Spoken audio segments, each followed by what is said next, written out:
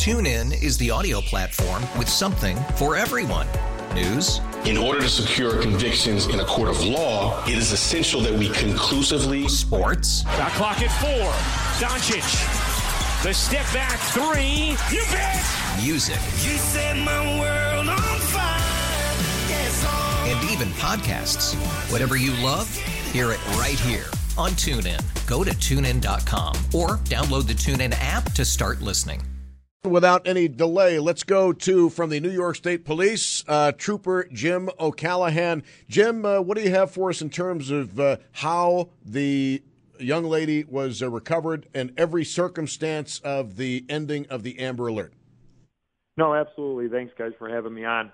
This was a good resolve. It was a safe recovery. It was a tip that had come in. We looked into it, and they were all located in the town of Farmersville, all in good health, without incident, and the vehicle was located as well. Now, since then, we have to depose all individuals and parties involved. We have to collect evidence, and that could take a while, and then put a packet together for the district attorney, and then the district attorney will review all that information and come up with appropriate charges for the individuals involved. Are you prohibited from giving us many specifics because of the young age of at least two of the individuals involved?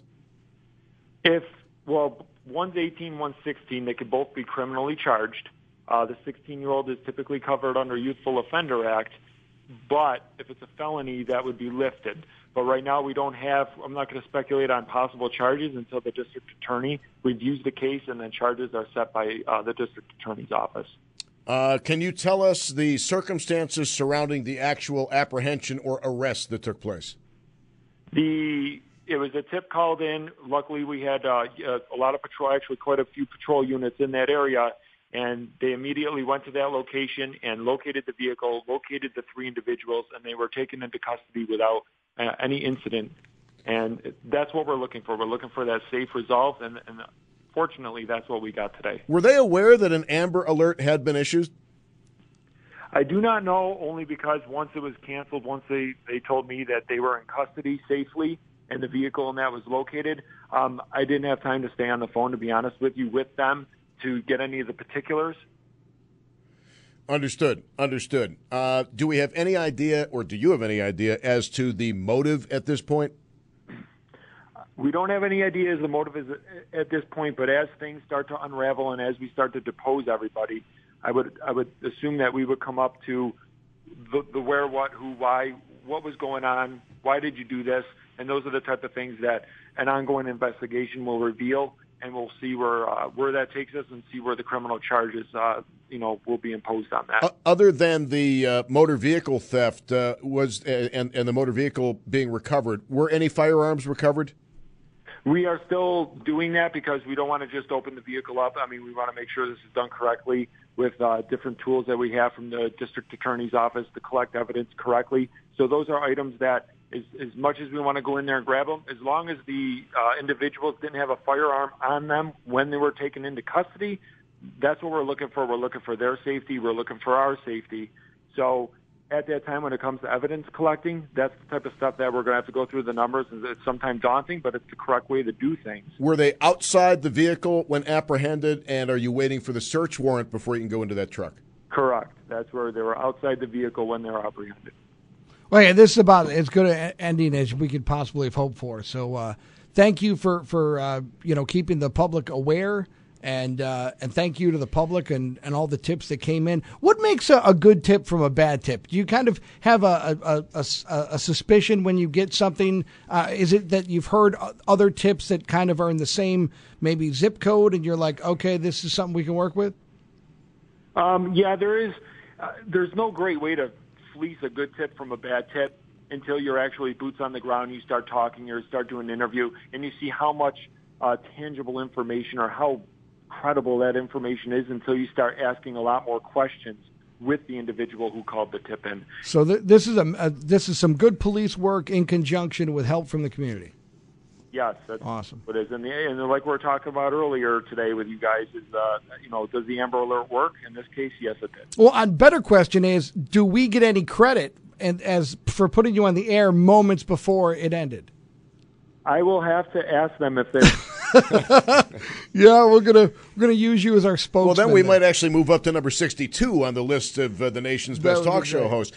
Jim, I know that in your role as a spokesperson for the New York State Police, you like to give credit to other agencies if and where applicable, and I don't want them to call you and rag on you tonight. So are there other agencies you'd like to send a shout out to who were instrumental in bringing this thing to a peaceful resolution?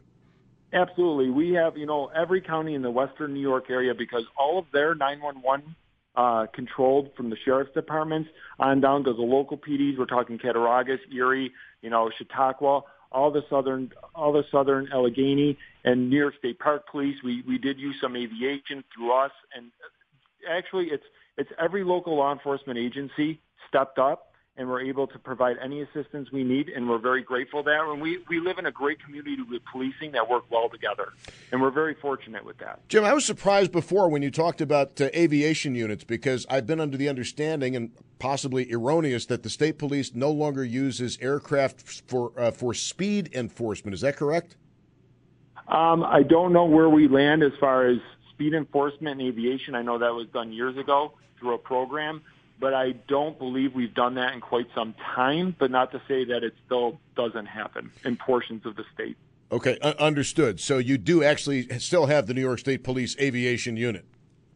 Yeah, absolutely. We have an aviation unit for things like this, for a missing persons or a person in the woods, maybe kids lost in the woods, or even if we have a suspect, we do repel our canines. We do repel our SORT team from the helicopter. These are all things that we do day to day. Even our divers. Our divers are flown out sometimes, and they will just jump right off of that thing into water. Trooper O'Callahan, we know that you're a very, very busy guy with a lot of people who want to talk to you, so we appreciate your time very, very much. Trooper Jim O'Callahan with the New York State Police. We'll talk to you soon. Thank you very much, guys. TuneIn is the audio platform with something for everyone. News. In order to secure convictions in a court of law, it is essential that we conclusively. Sports. Shot clock at 4. Doncic. The step back 3. You bet. Music. You set my world on fire. Yes, and even podcasts. Whatever you love, hear it right here on TuneIn. Go to TuneIn.com or download the TuneIn app to start listening.